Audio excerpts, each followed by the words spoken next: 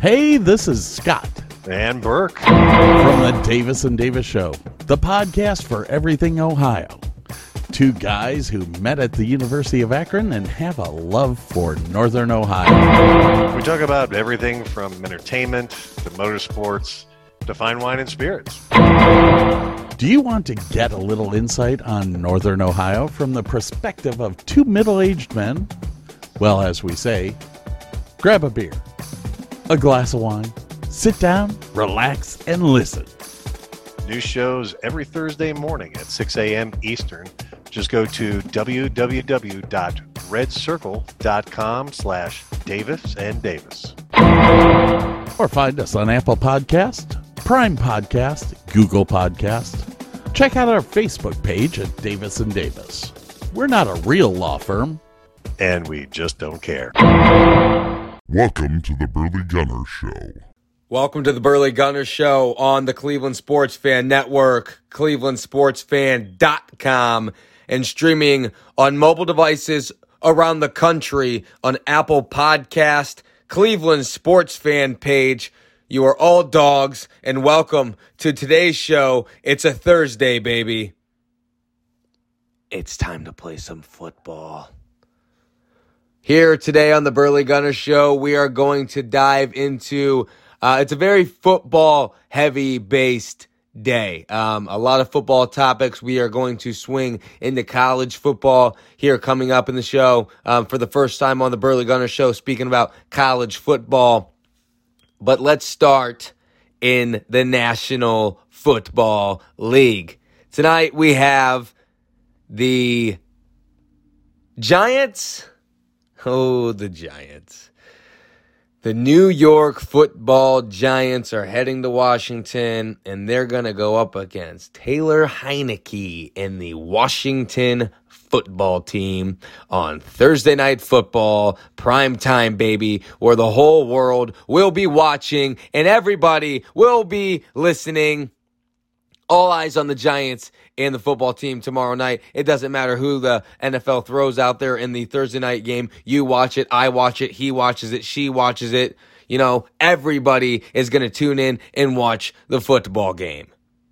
I think it's very intriguing, especially for Washington for a few reasons. Number one, quarterback issues. They are now without Ryan Fitzpatrick. Taylor Heinicke is now taking over.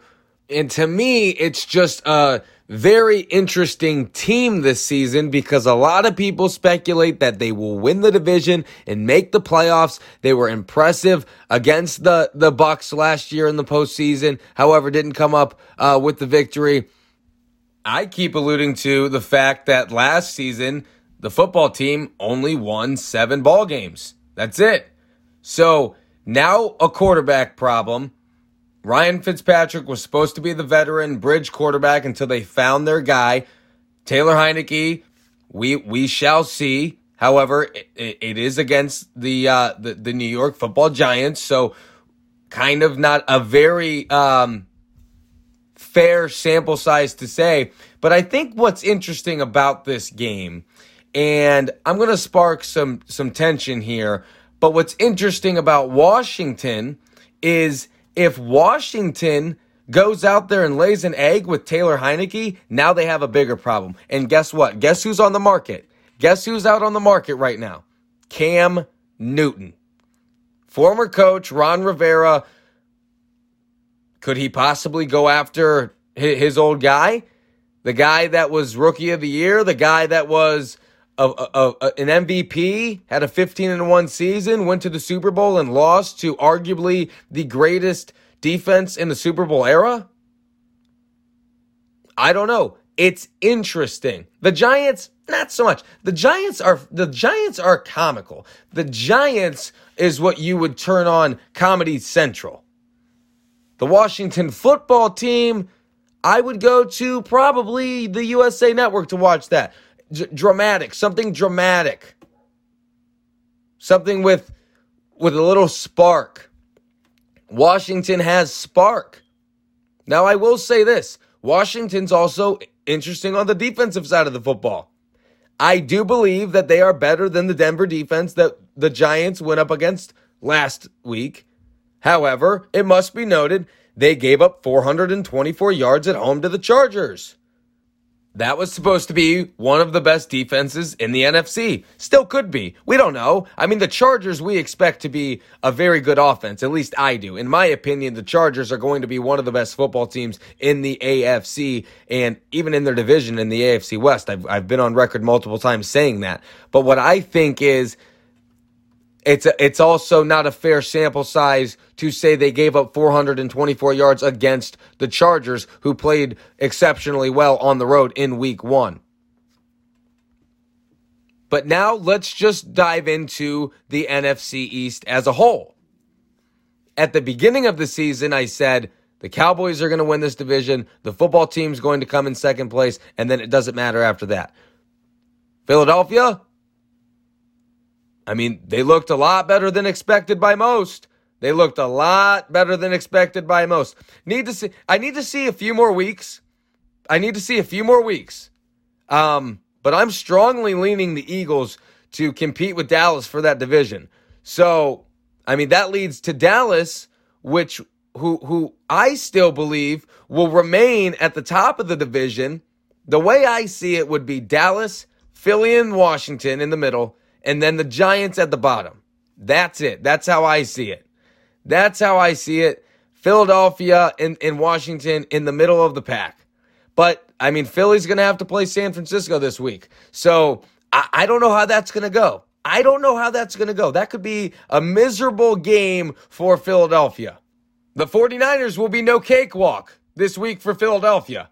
I actually think that Philadelphia is going to have a very hard time in this game, even though that it is in Philadelphia at home. So the way that I see the NFC shaping up, which would be Dallas still on the driver's seat, but Philly is now going to probably compete with Washington for that number 2 spot. And then obviously the laughable Giants, the team that should be playing their football games on Comedy Central, is the bottom of the pack. And that's just the way I see it. Washington, for sports bettors out there, are getting -3. I'd probably eat that up. I'd take that all day. I probably will take that all day. You can stay tuned to Burley's Bets later on.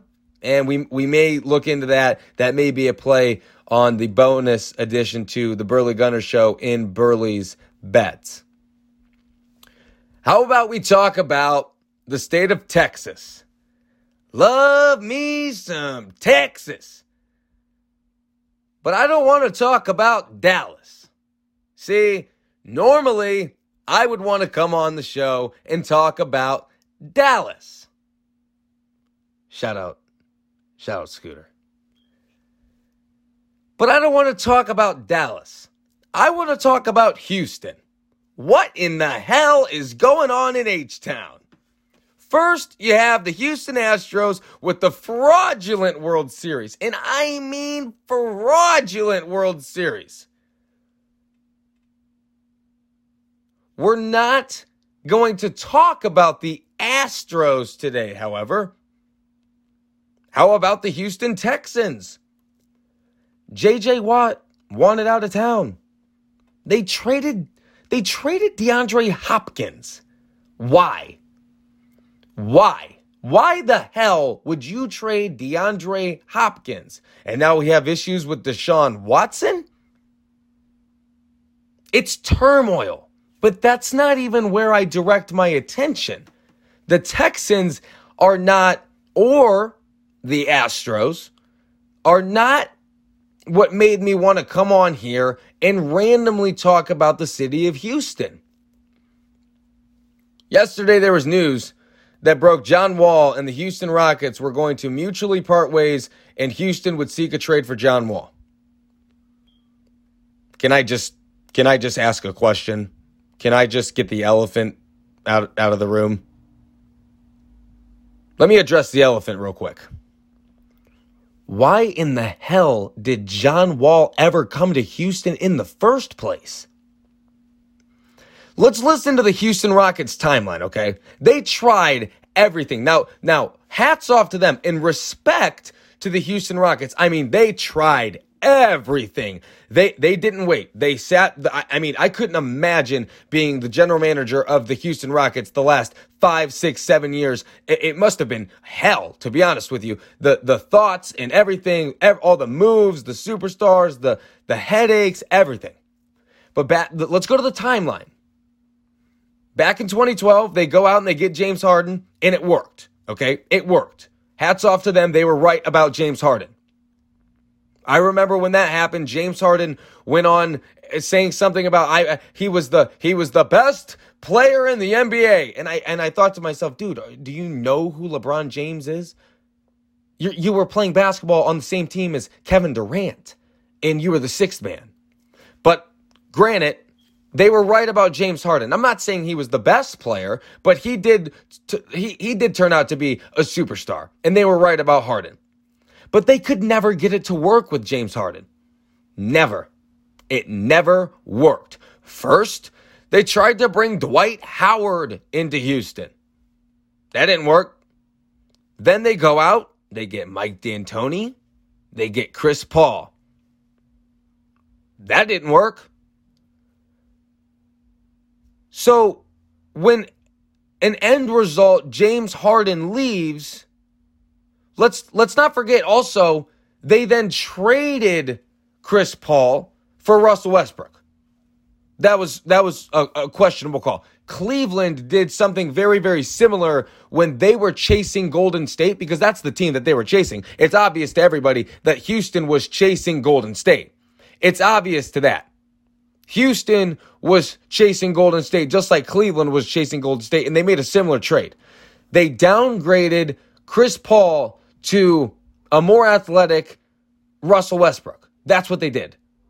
The Cavs made a similar trade when they dealt Kyrie Irving for Isaiah Thomas. Instead of, what Golden State did was they added to their super team. Everyone is talking about Kevin Durant, Warriors. What about the Warriors without Kevin Durant? They were already a super team. And they added a fourth piece, the second best player in the NBA. So the Cavs, what I expected them to do was to keep Kevin Love, keep Kyrie Irving, keep LeBron James, add a fourth player. You would think that the Houston Rockets, who already didn't really have that third player solidified, would add another player to it, but instead they swapped point guards.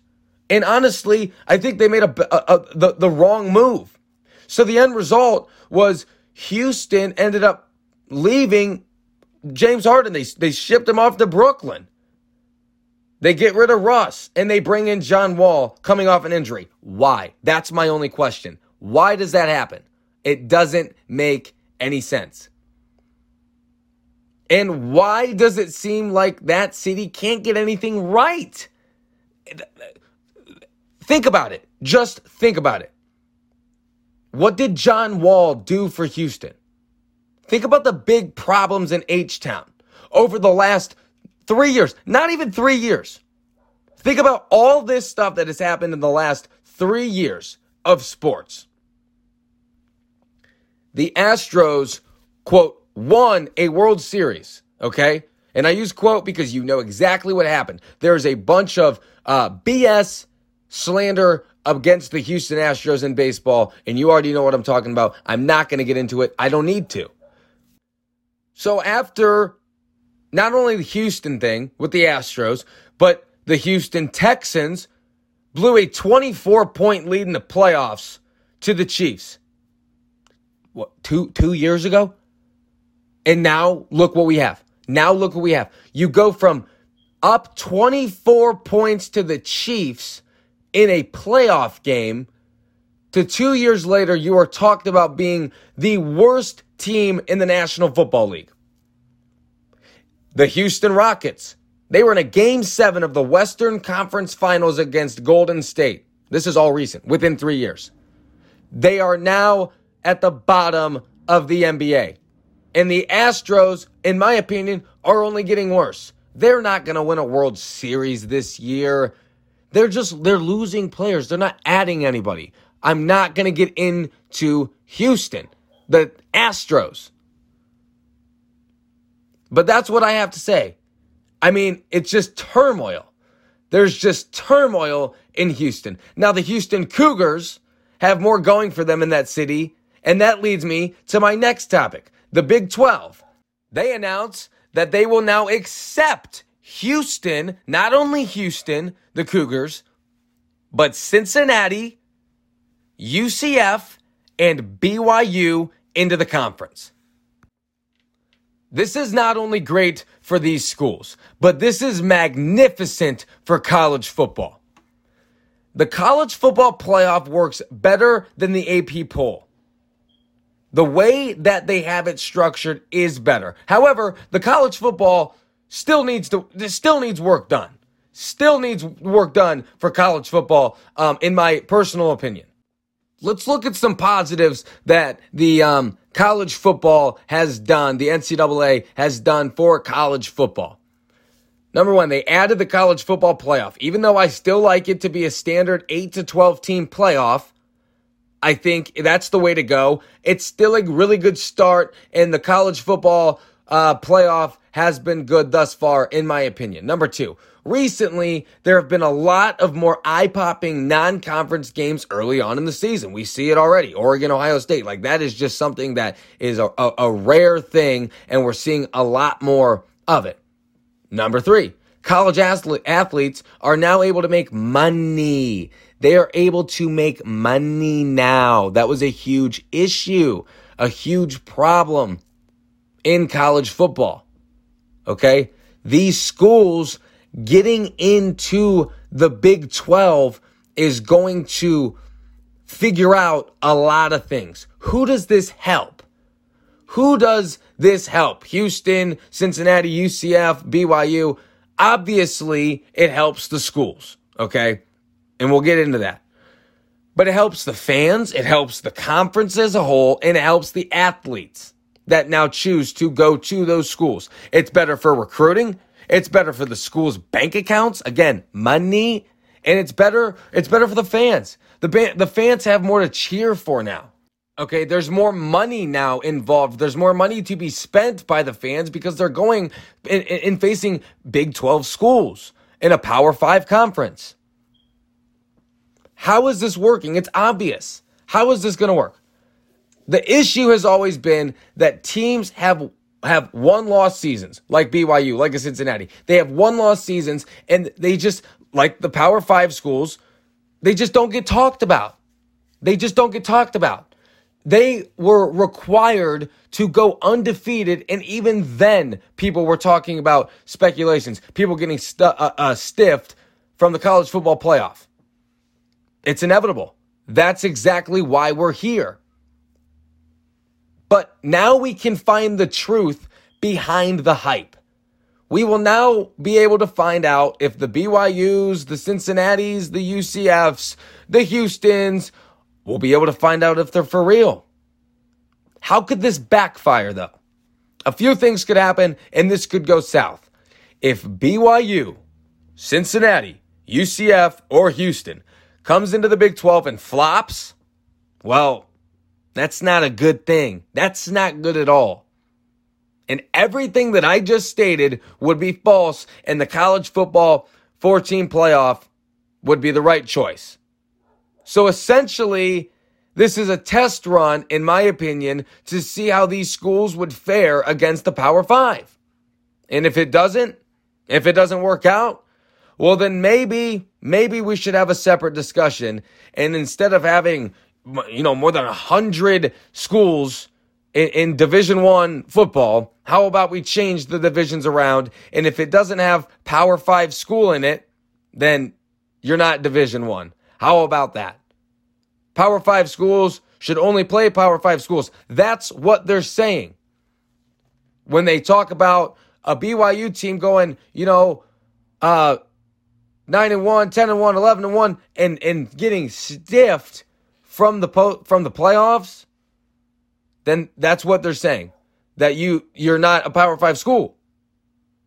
So what are you bitching about? That's what they're telling you. So what these schools are trying to do is they're trying to prove themselves, which is what they should do. That's exactly what they should be doing. And I think, quite frankly, it'll work. I think that enough players and athletes will get recruited to these schools, and they will fare well in the Big 12, which I believe the Big 12 is probably the worst division or the worst conference out of all of the Power 5 as a whole. When you're talking about a conference as a whole, I would say that it's the worst, so it's a good start for them to go up there and play some better competition. You mean to tell me BYU is going to have a problem with Kansas? I don't think so. I don't think so at all. I think Cincinnati's going to go and have their way with a few teams in the Big 12 conference. Just my opinion. But it's a really good step, and it could, if it works, now we talked about if it fails, but if it works, and I think it will, then what's going to happen? It's going to be obvious that we should expand the playoff to 8 teams, 12 teams. We play bowl games anyway. Those can be playoff games. We could turn the bowl games, the whole entire bowl schedule, into a tournament. Why not? What are we doing? It's inevitable. There's money to be made. There's excitement to be created.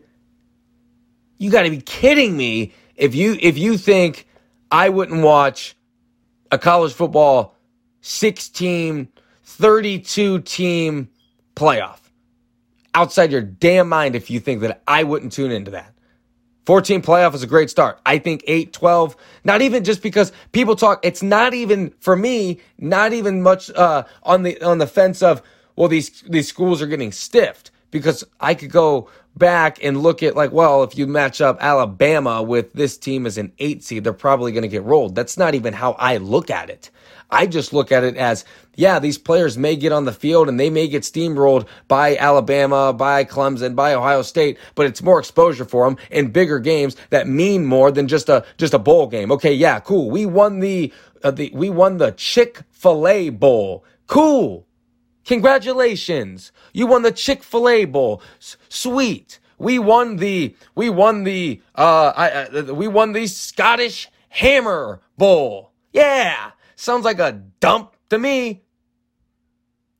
I mean, I made up the Scottish Hammer Bowl, but you get the gist. You understand the joke. Speaking of the Scottish Hammer, he may have cost Cleveland a win in week 1 against the Chiefs in Arrowhead. But I don't really care about that because I've already made my point about the Browns going into the locker room after a loss. They don't feel like they were beat. They feel hungry. They feel like they can beat the Chiefs and that they will beat the Chiefs the next given opportunity. And I believe that as well. And I'm not blaming the Browns punter, the Scottish Hammer. I am not blaming that man for this loss. I'm just not. I'm just not going to blame anybody on the team single-handedly. I'm not going to single anybody out. I'm not going to point the finger at nobody. But what I would like to do is I would like to come to the defense of my franchise quarterback, Baker Mayfield, okay, who outplayed Patrick Mahomes the first 3 quarters of the ball game last Sunday, again, at Arrowhead. Again, 21 for 28, only 7 incompletions, okay, over 300 yards passing. Cleveland was 4 for 4 in the red zone. 4 for 4. No turnovers in the red zone. That's all you can ask for. He's an efficient quarterback. Whether you like it or not, whether you want to believe it or not, Baker Mayfield fits in Kevin Stefanski's system. I'm not saying Baker Mayfield is the greatest quarterback in the league. I'm not claiming that at all. I believe that if Baker Mayfield was in other situations in the league, if Baker Mayfield was on other teams in the league, he could struggle.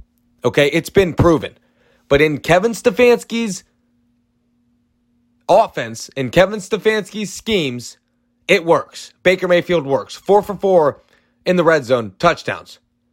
Kareem Hunt and Nick Chubb behind the offensive line again, who went out with Jed Wills in the first half. Okay, 5.5 yards per carry. All right? So it just proves that Baker doesn't need to throw for 4 touchdowns. He doesn't need to throw for 400 or 500 yards a game like Dak Prescott's going to have to do this season. Okay? He doesn't need to. Doesn't mean he's a bad quarterback. He just doesn't need to. It's not the Browns' style. It's not what they're trying to accomplish. It's not what they're trying to do. They're trying to pound the ball.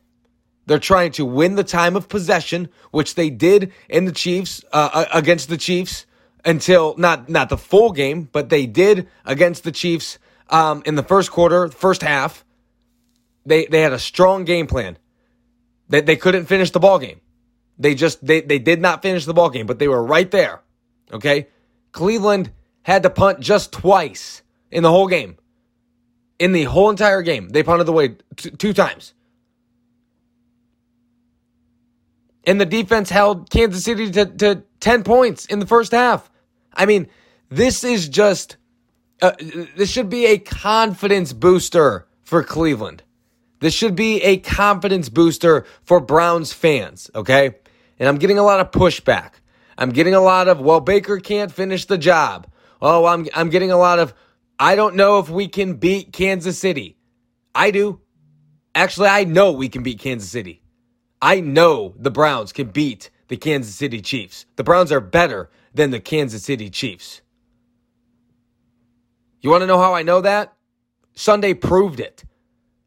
Because if the Scottish Hammer doesn't fumble the football, we're not having this conversation because Baker Mayfield's not led into a situation where he throws that interception. And if I might add, he was definitely being drugged to the ground as he threw the ball. Still a bad mistake on his part. Still a bad time to throw an interception, but I'd like to throw that in there. I want to defend my quarterback because Baker Mayfield is the franchise quarterback for the Cleveland Browns. All right? This is the 3rd consecutive season Baker Mayfield will be starting under center for the Cleveland Browns, and not to mention the rookie season when he came in and won the ball game and won the fans over against the New York Jets. It is nothing to worry about.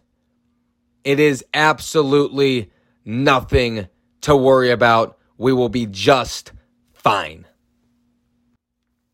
I am really, really excited for football. I am excited for tonight, even though it's the Giants and the football team. Yes, the New York Giants and the Washington football team. I'm excited for the game. It's going to be, let's dive back into it just a little bit before we go. Again, I'm really looking forward to seeing how Taylor Heineke can play. I mean, he looked decent last week. He looked pretty good coming into last week's ball game.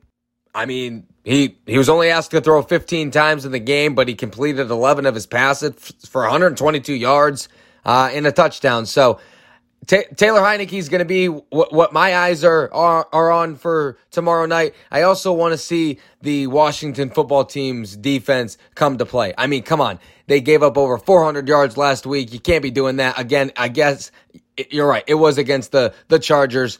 Justin Herbert threw for 337 yards and a TD, but just one TD. I mean, he was 31 for 47 through the air. I just don't know how you give up that many yards. But they did hold the Chargers to just 20 points. So you got to give them the hats off to them there. But like I said, the defense and Taylor Heineke, that's going to be my focal point for this ball game. I mean, if you want to talk fantasy purposes, I have Saquon Barkley on my fantasy team. I believe 2 of them, actually.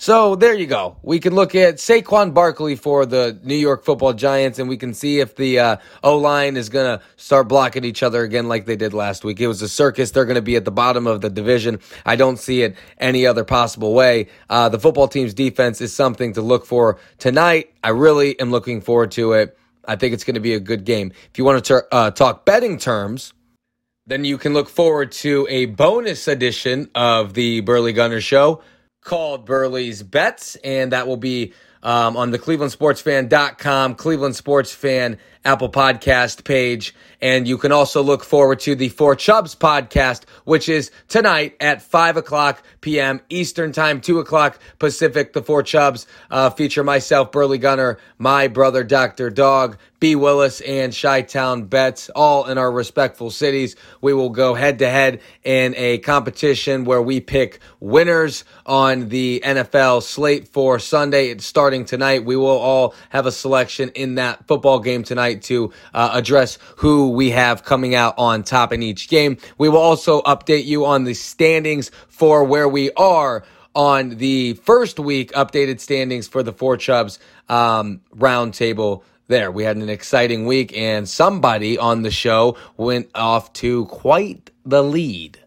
So listen to that at, again, 5 o'clock Eastern, 2 o'clock Pacific. If you're in the middle, do the math. That's on the Cleveland Sports Fan Network, clevelandsportsfan.com, and Apple Podcast, the Cleveland Sports Fan page. We'll see you tomorrow, dogs.